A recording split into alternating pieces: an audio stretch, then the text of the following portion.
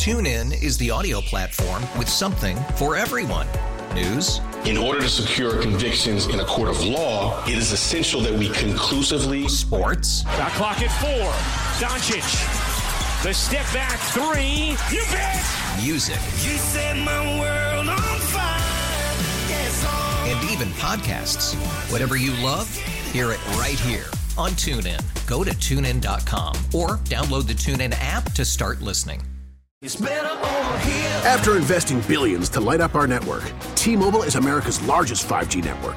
Plus, right now, you can switch, keep your phone, and we'll pay it off up to $800. See how you can save on every plan versus Verizon and AT&T at T-Mobile.com/across America. Up to 4 lines via virtual prepaid card. Allow 15 days. Qualifying unlocked device credit service ported 90+ states with device and eligible carrier and timely redemption required. Card has no cash access and expires in 6 months.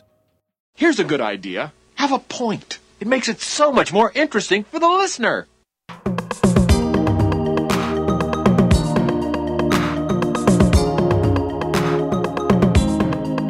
Welcome to At Your Service. Brad Young in with you this evening, and we've got lots of things on tap for you all evening. I'll be here till 11 o'clock tonight, and we'll be doing interviews. We'll be having call-ins. We'll be having more fun than humans should be allowed to have. And if at some point, if you want to text us, I do have some interviews tonight. Obviously, we don't take calls during the interviews, but if you want to text us at any time tonight, text line is open, 314-436-7900, and that's, of course, call or text. And if you want to send me an email, I will be checking emails or even at my office. I always respond to emails. I was here, I think it was Monday night, got a lot of emails and spent Tuesday morning responding to those. So if you want to send me an email, be young, because let's face it, it's good to be young. Be young at harrisdowell.com, HARRISDOWELL.com. Mike Anderson, producer extraordinaire, didn't like that line. But send me an email at any time. Would always love to hear from listeners. And, the biggest story, bar none, and I'm sure you heard the news, fully vaccinated people no longer have to wear masks. Yes. Yes, the studio audience loves that. No longer have to wear masks. That's according to the CDC. So when your obnoxious friends bug you about not wearing a mask, you can say with disdain and in a condescending tone, you can say, follow the science. You can do that.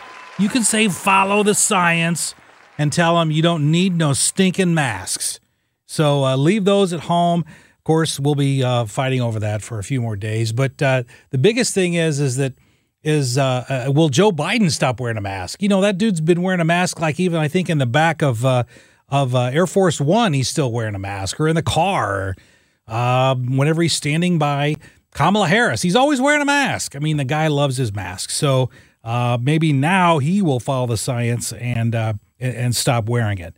There has been, so many crises over the past few days and past few weeks. It's really hard to keep track of them all, but potentially even worse than the pandemic, worse than the stock market drop, worse than sky-high inflation. Chick-fil-A, my friends, is limiting packets to 1 per entree amid industry-wide shortages. And they blame it on labor disruptions and supply chain issues. But I put 2 stories together, folks, and I've got an answer for this Chick-fil-A problem, because you've heard about the pipeline.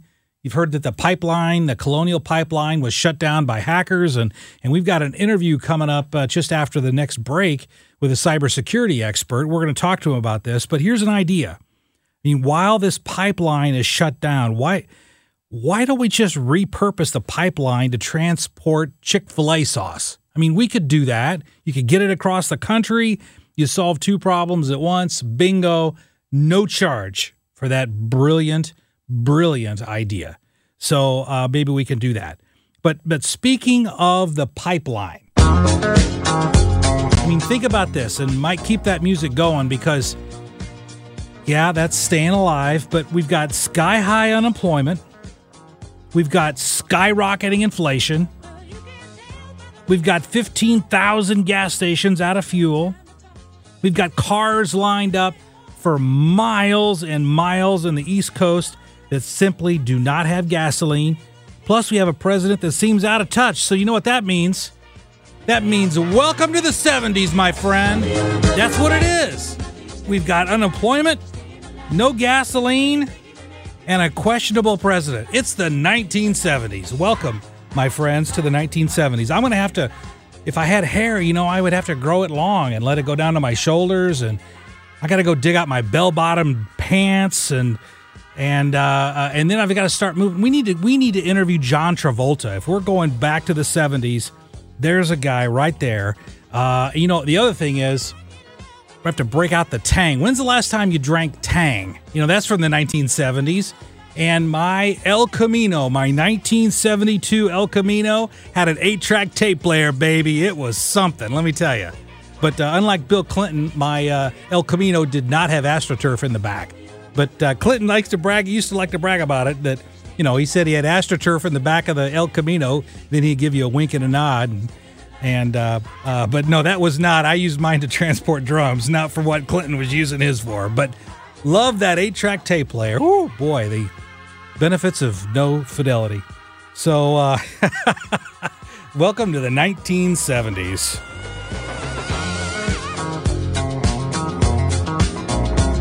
Hey, Liz Cheney, in the minute we've got left here, she was voted out of her leadership position today, and I had a great idea. And in fact, I got a call about this because in a very classy move, former Vice President Dick Cheney, Liz Cheney's dad, in fact, invited President Trump to go out on a conciliatory hunting trip. He did. That's right. Dick Cheney invited President Trump to go hunting. And according to reports that I got just about 10 minutes ago, Dick Cheney said, and I'm quoting, "Just you and me out alone in the woods, Donald, with no Secret Service." I'm not sure that's a good idea. If you remember, Dick Cheney once shot an attorney in the face while they were hunting. So maybe that wouldn't be such a good idea. Hey, we're going to take a break. And when we come back from this break, about the shutdown of the Colonial Oil Pipeline. It's starting to come back online today, but we're going to talk to a cybersecurity expert about how this happened, about the type of security breach, and whether this is going to become more common in the future, and how you can protect your home and business from hackers. Brad Young at your service on KMOX. Don't go away.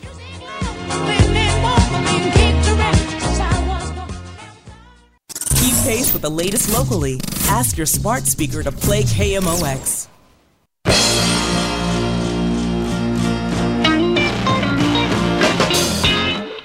Welcome back to At Your Service. Brad Young here on KMOX. And undoubtedly, you've heard about the pipeline shutdown, the Colonial Pipeline. It supplies 45% of the East Coast gasoline, diesel, and jet fuel. And it's been shut down for the better part of a week. And I think today there was some news that it's just now coming back online. But to help us understand the basis for the pipeline shutdown, I reached out to cybersecurity expert Nick Powers. He's the vice president of the technology consulting firm Uncommon, he's based at Scott Air Force Base in O'Fallon, Illinois. Hey, Nick Powers, thanks for joining us this evening on KMOX. Hey, thanks a lot for having me, Brad. Appreciate the opportunity to chat with you. Now, the shutdown was apparently the result of the ransomware attack, and the news that just came out today was that the apparently Colonial Pipeline paid $5 million to these folks. But just walk us through, Nick Powers, how does a ransomware cyber attack, how does it happen? Yeah, Brad. So there's a few ways it happens. The typical way that it happens is these ransomware cyber criminals actually, buffet all these companies with emails. You guys get them all the time in your Gmail and things like that. We get them at corporate locations as well. And, in some cases you can easily tell that it's illegitimate, but in some cases you can't. And we've actually been brought into situations where somebody's clicked on an email, and I've seen them. They look completely legitimate. They like to fake out UPS emails and things like that. And, you don't even know it's not UPS unless you hover over the link that you're getting ready to click, and you can kind of see that link preview, and you can see it's not going to UPS.com. And so a lot of the times the payloads are delivered via email to these companies. Well, I know my law firm gets these things all the time, and I'm always trying to educate the folks in my law firm about the difference between legitimate emails and how to spot them, and more from what you just said. Even if they look fantastic, you really have to go by timing and context, don't you? In other words, if I'm not expecting an email from FedEx, or I'm not expecting something from Amazon, then if it suddenly pops up, maybe that's a clue in context. Yeah, absolutely. You shouldn't, people like to have, what I call like Christmas surprises, right? Like, oh man, I'm going to get a package all of a sudden. And then you click on the email and lo and behold, you've clicked on something you shouldn't have. So, you'll get a present. All right. Important for sure. Hey, the group behind this particular attack, at least reportedly called DarkSide, has Russian connections, but at least what I've been seeing publicly, Nick Powers, they've said it's not about politics. It's just strictly about money. So what you described in terms of these emails that come in, that's typically referred to as phishing with a PH. Is that right? Absolutely. Yep, you are correct. And I also understand that even sometimes USB drives can be a culprit in exposing a closed network to an outside source of information. Yeah, it's definitely proximity plays a big part in if you want to load a payload into a network. You typically don't see that very often. At the end of the day, these cyber criminals are very lazy. They just want to take the easy way out and send things. But in the case of Colonial, I mean, this was a strategic, well thought through tactical attack that people, leveraged specific tools that potentially even they use social engineering or other things to get, infiltrate the company and to get that payload into Colonial systems. It didn't get in, as far as we can tell, into the industrial network, but it definitely got into the headquarter network, and they were worried that it might infect the industrial network, so they shut the pipeline down. Well, we're talking to Nick Powers. He's, of course, the vice president at Uncommon. It's a technology consulting company, and Mr. Powers is based over at Scott Air Force Base in O'Fallon, Illinois. And I understand that this hacker group, DarkSide, is now really joining the ranks of true capitalism because they're selling an easy-to-use kit to other hacker groups so that these other groups can replicate their success in holding companies hostage. So if that kind of activity is going on, Nick Powers, do you see ransomware attacks becoming an increasing trend? Yeah, so Brad, what you're referring to is this new idea of ransomware as a service. And so we believe over the last year or so, this group, DarkSide, got together. They aggregated multiple tools. It's kind of very similar to how we run businesses today, right? We're trying to make things easier, more intuitive to use. Well, they built a dashboard with all these easy buttons and everything else to tie all these tools together, so it makes it very easy for you to attack a company.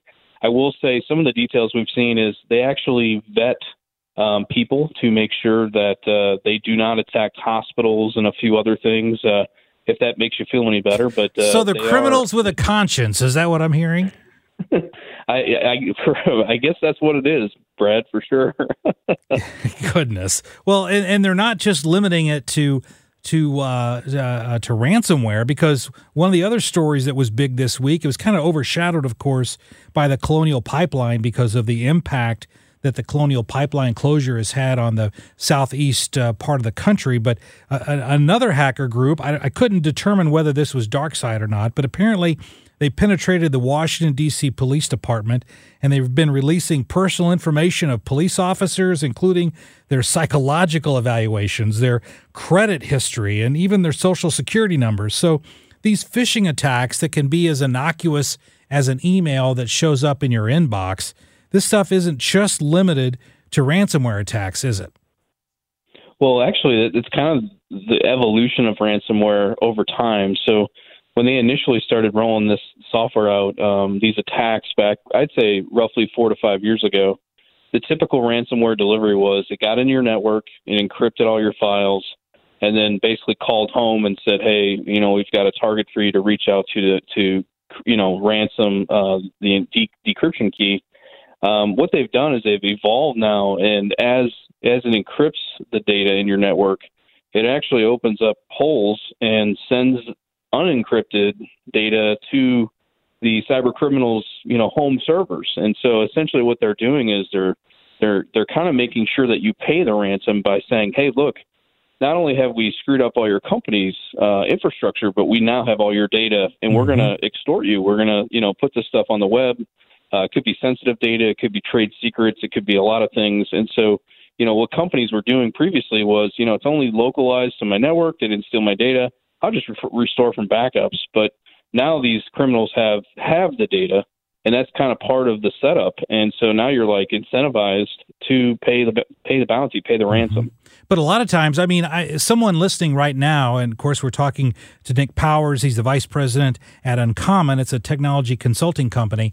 But Nick, a lot of people who are listening to this right now are saying, oh, I don't have to worry about that. I'm all backed up.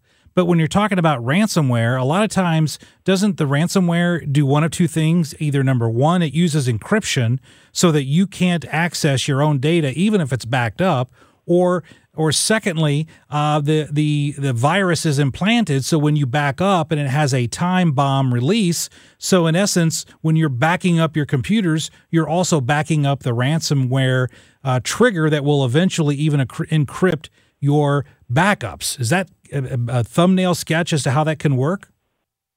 Brad, if I didn't know better, I'd say you were of the cybersecurity guild that we typically work with. That was a great kind of rundown for sure. So it's very important to back up your files, especially nowadays. There's a lot of really great tools like cloud-based file system backups such as Dropbox, Box. Microsoft's got a product called OneDrive. You can use Google Drive. And what that does is, like you said, if you back up your systems, but you back it up to another server in your network that's not separated from the other systems, when that ransomware runs wild, it's going to go over to your backup system and encrypt those files as well, and then you're stuck. What you need to do is either move those to, external backup drives and or ship that stuff out via a secure connection to, one of these new cloud provider capabilities, so you can, make sure that you're protected from a ransomware attack in that case. Yeah, it could be air gapped. But in this instance, though, I mentioned that I've got a law firm here in St. Louis, and we're a small company. And so I think a lot of folks think this is just an issue for big companies, but big companies also have the resources to devote to hiring experts like you to keep them safe. But maybe smaller companies may not, and they might actually be more vulnerable. So this isn't just an issue, is it, for big companies? Oh, absolutely not. In fact, you add up enough attacks on small companies and you make yourself a pretty good living. We get calls all the time. I would say we've gotten about 5 calls in the last couple of weeks just from small and local companies, even a local police department that got hit. And the interesting thing about this is these criminals aren't idiots. They know that if they hit a mom and pop business that they're not going to get $1 million out of them. And so they go the route of, pay us $500. And now it becomes a business decision. Is it worth $500 to get the decryption key and just get on with life? Or do I want to fight this? Do I want to try to restore from backups? Do I want to, go through that whole process of restoring everything? Obviously, like you said before, even if you do buy the decryption key, you really have to make sure your network's clear of any other issues. But, they attack everybody. It's all about money, and it doesn't matter who it is. Yeah, you talk about the cost of doing business. Apparently, Colonial Pipeline felt that $5 million was better to pay the ransom than it was to try to restore from backups that may even themselves be infected. So even if a company can't afford $5 million, if they're a small company, you're right. A $500 ransom fee for a small mom and pop company, that may seem worth it. You multiply that by 10,000 mom and pop companies, and now we're talking about some real money. Hey, Nick Powers, if folks want to get more information on your company and what possibly Uncommon can do for them, how can they reach you? Yeah, so we're on the web, www.uncomn.com. It's spelled a little differently. Another way to get a hold of us, too, is we've set up a special inbox for people that have cybersecurity issues.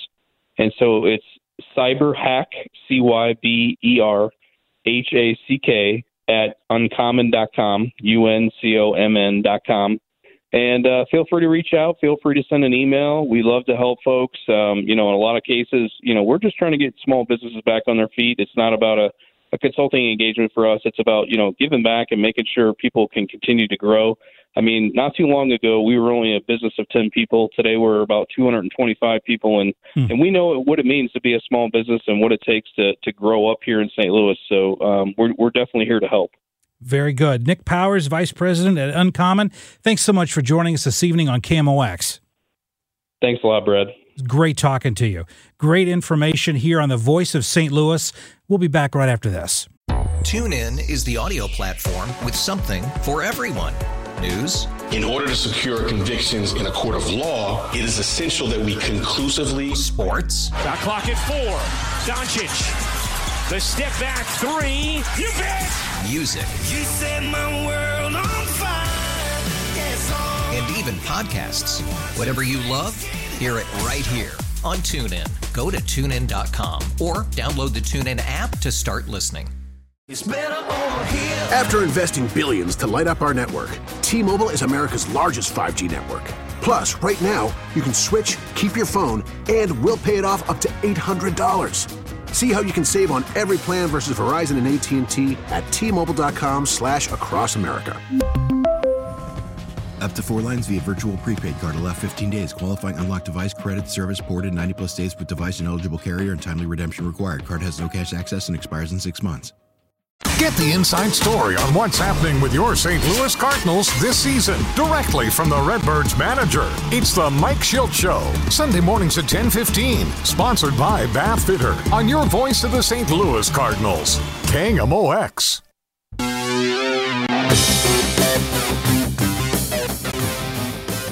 Welcome back to At Your Service. Brad Young here this evening. Phone lines are open. What's on your mind? 314-436-7900. Call or text. And, I did talk to Nick Powers here for the last few minutes, cybersecurity expert. But during that time, I did get a lot of interesting text messages. Some of them, unfortunately, are not radio worthy, meaning there's words I can't say on radio.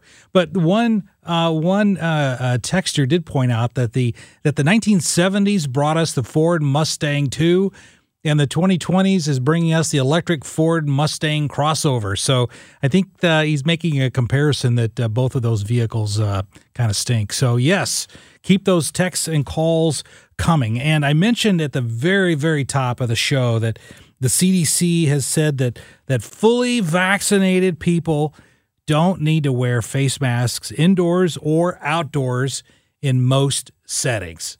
And it's about time. Now, there are still a handful of situations where you might need to wear masks, such as, and this is coming from Rochelle Walensky, she's the head of the CDC, the director over there. She said today that you might still need to wear a mask if you're in a healthcare setting, if you're in a business that requires them, or if you're on an airplane. Or even if you've had your final vaccine dose more than 2 weeks ago, you still may need to wear a mask in those situations. If you're riding on a bus, if you're riding on a subway car, those kinds of things where you're in an enclosed space with a lot of people, you might still want to wear a mask. But otherwise, hey, listen, it's just kind of like folks at Walmart. You can just kind of run around without your pants on. That's what you're going to feel like by not having to wear a mask.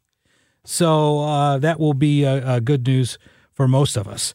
So what do you think of that? And what's interesting is, just as this is happening, Eric Schmidt earlier this week, the Secretary of State for the state of Missouri, he filed a lawsuit against our own Dr. Sam Page with regard to the restrictions that St. Louis County still has in place. So what I'm looking forward to is to see how quickly some of these ridiculous, draconian, overbearing regulations, how quickly these start to come down. Because if they don't, I mean, again, I've been having to hear from folks for a long time now to follow the science. And, it's interesting. One of my very, very liberal friends keeps telling me to follow the science. And then I, of course, point out to him that, well, why don't you follow the science? Certainly when it comes to abortions, I mean, that child has its own DNA. It can live outside the womb. It's a person. It's not tissue. Why aren't you following the science? And then, of course, when I say that, he looks at his shoes and changes the subject. So I know everyone has their own personal biases. I get that. But at this point, if we don't start to see some of these restrictions coming down, then there's going to be litigation.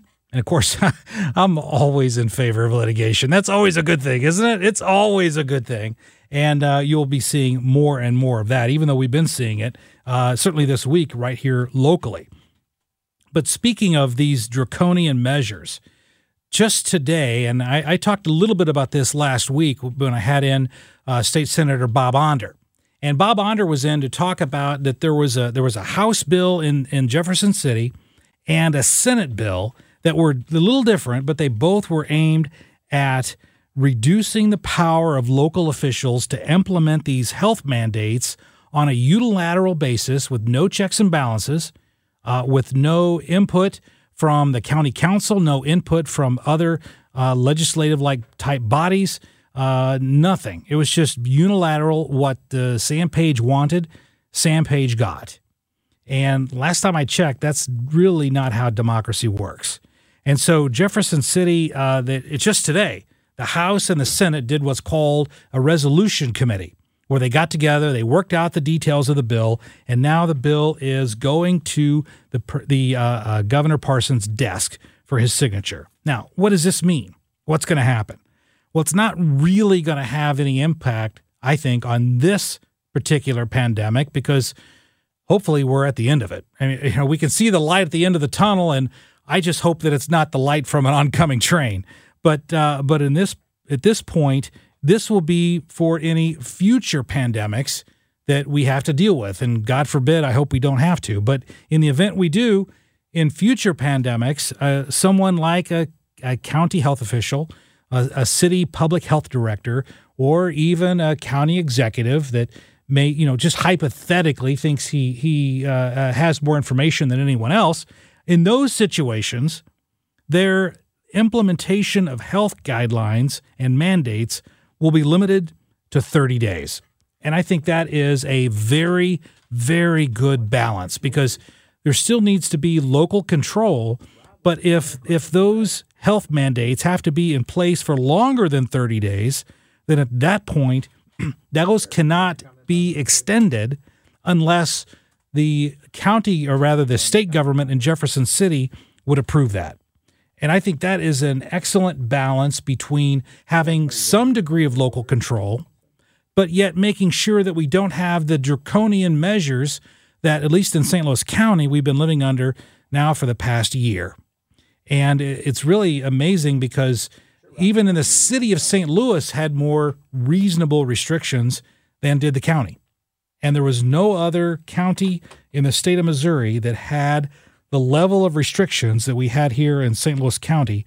And I'm glad that Jefferson City is addressing this particular issue because if we have to deal with this again, folks, this needs to be resolved in terms of how far can a county executive go with unilateral health and safety mandates. Hey, Rob, welcome to KMOX. Great discussion. I'm glad you're bringing it up, and you made some good points.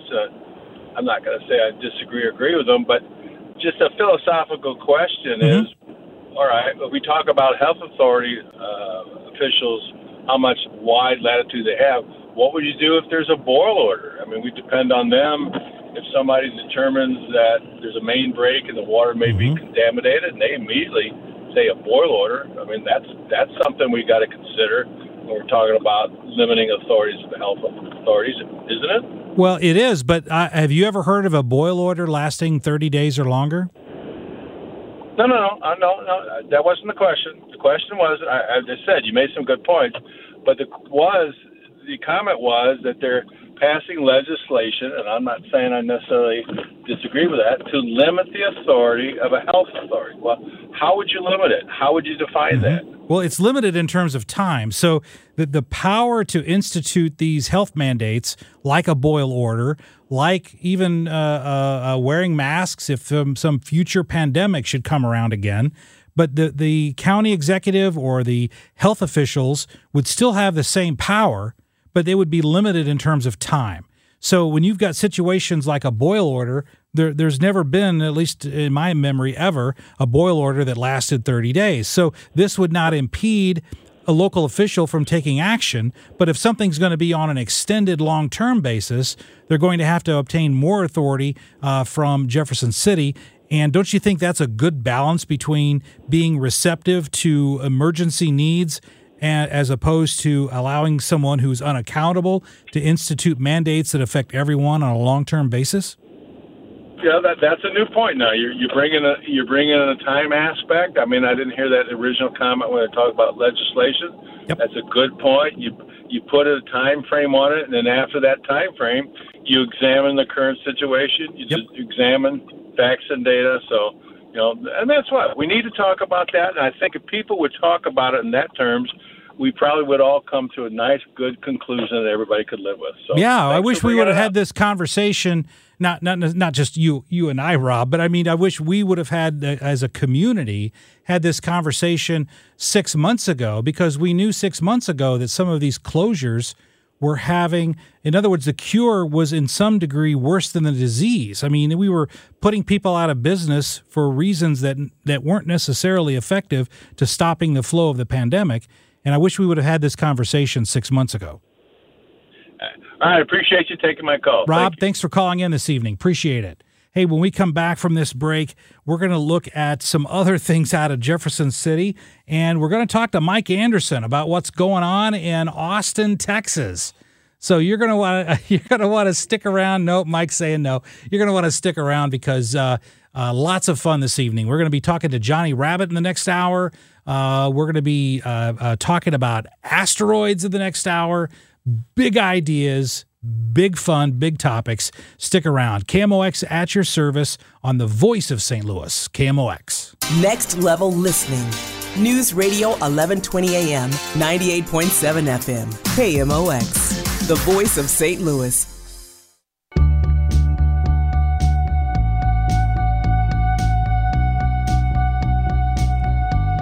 Brad Young at your service tonight on KMOX. And be honest with me. You've thought about winning the lottery. I know you have. Everybody has. And there's one thing that always comes up as you're driving and you see the billboard that says that the Missouri Lottery is worth $180 million. You start thinking about what you would do if you won it. Everybody does. That's why the billboards are there, right? But two things always kind of nagged at me. First is taxes. Okay. Of course, if you got $180 million, you're really only going to get, and I've done this math before, you generally, if you want the lump sum payout, you get about 35 to 40% of the gross after taxes and after the present day value. So if something's going to be $100 million, you're going to get somewhere around $40 million out of a $100 million lottery after you pay the taxes and after you take the present day value, because that money's payable over 25 years. So, but I'm not going to quibble over that. But you talk about what are you going to do with that money? And taxes is the problem. But there's always this other kind of thing that gets to me when I think about how cool it would be to win the lottery. And that is they post your name up on their website, and there's this big press conference, and then the dude that looks like Ed McMahon comes out with this giant 5-foot-long check, and you're like, I don't want a check that's 5 feet long. I can't even get that in the ATM. What am I going to do with that thing? And so the publicity is what I'm getting at, is that they plaster your name everywhere, and then every cousin you've never heard of is ringing up your phone saying, "Hey, I hear you won the lottery. I could sure use some cash." And so it's the publicity and the taxes because I don't play the lottery, but it's the publicity and the taxes that always kind of makes me think, I don't know. Even if I won, it would put you in a bad situation. Well, folks, your county government, or rather your state government, is nothing but receptive to that, because the identity of Missouri lottery winners could be kept secret. Now, they're not waiving the taxes, unfortunately, because let's be real, government's never going to stop taxing you. That's never going to happen. But they're at least looking into this point of keeping your identity secret under legislation that was sent to Governor Parson that would reverse the state's current policy. Now, nationwide, and I looked at this today, most states in the country want to publicize your name. And think about it. It makes sense as to why, right? If Joe Schmo is making $10 an hour and all of a sudden he, hits it big at the lottery, and now he's going to be bringing in 200 million big ones. I mean, they want to publicize that, because when people see somebody that's in their same socioeconomic status winning it big off of a $10 quick pick at your local QT, then at that point, they want to encourage other people to do it. Obviously, that's the point of advertising, right? So I understand why the lottery does that. Most states have a requirement that if you win, they get to publicize your name. So, I've even concocted, and you're going to say, Brad, you've thought about this way too much, but I've even concocted this scenario where I could pick a friend of mine and have a contract where I would sell him my winning lottery ticket, and then he would agree to receive all publicity from it, so I wouldn't have to deal with any of the publicity from winning the lottery. I've thought about this when I'm driving to court and stuff. So that's the system that I've kind of put together. But this bill, though, that received final approval in the Missouri Senate just at the close of business yesterday, it actually makes it a misdemeanor crime for the state lottery or any of its contractors to publicize the identity of lottery winners unless the winners ask for their names to be made known. Now, who would do that? Who would say, oh, pick me, I want you to publicize my name so people will come and try to steal money from me? Because it occurs to me that I think it was in 2002, there was this guy that won the lottery. His name was Jack Whitaker. He won something like, it was well over $300 million. And at the time, it was like the biggest jackpot ever in the country back in, it was about 20 years ago. And as I recall the story, he donated large sums of it, and then he lost like $600,000. It was in a briefcase in the back of his pickup truck. And somebody just stole the briefcase and had $600,000 in cash. I'm like, dude, why are you carrying $600,000 in cash? And he lost it, and then he lost the rest of it when somebody broke into his house. He got sued for like a $1.5 million from a casino over bad checks. I mean, he just literally spit the money away, to say that politely. But who would want to say, hey, here's my name, I won the lottery? Nobody would do that. So if Governor Parson signs this bill, as you're driving down the highway and you're contemplating, what would I do? What would I do if I won that $200 million lottery jackpot? Well, you still got to pay the taxes. I can't do anything about that for you. But at least the whole issue of, will my name be splattered everywhere and all the relatives will be coming out of the woodwork to borrow some money, at least that issue will be gone. Brad Young at your service tonight on KMOX. Hey, next hour, Johnny Rabbit. So you want to stick around for that on KMOX. TuneIn is the audio platform with something for everyone. News. In order to secure convictions in a court of law, it is essential that we conclusively. Sports. Shot clock at 4. Doncic. The step back 3. You bet. Music. You set my world on fire. Yes, and even podcasts. Whatever you love, hear it right here on TuneIn. Go to TuneIn.com or download the TuneIn app to start listening. It's better over here. After investing billions to light up our network, T-Mobile is America's largest 5G network. Plus, right now, you can switch, keep your phone, and we'll pay it off up to $800. See how you can save on every plan versus Verizon and AT&T at T-Mobile.com/across America. Up to 4 lines via virtual prepaid card. Allow 15 days. Qualifying unlocked device credit service ported 90-plus days with device and eligible carrier and timely redemption required. Card has no cash access and expires in 6 months.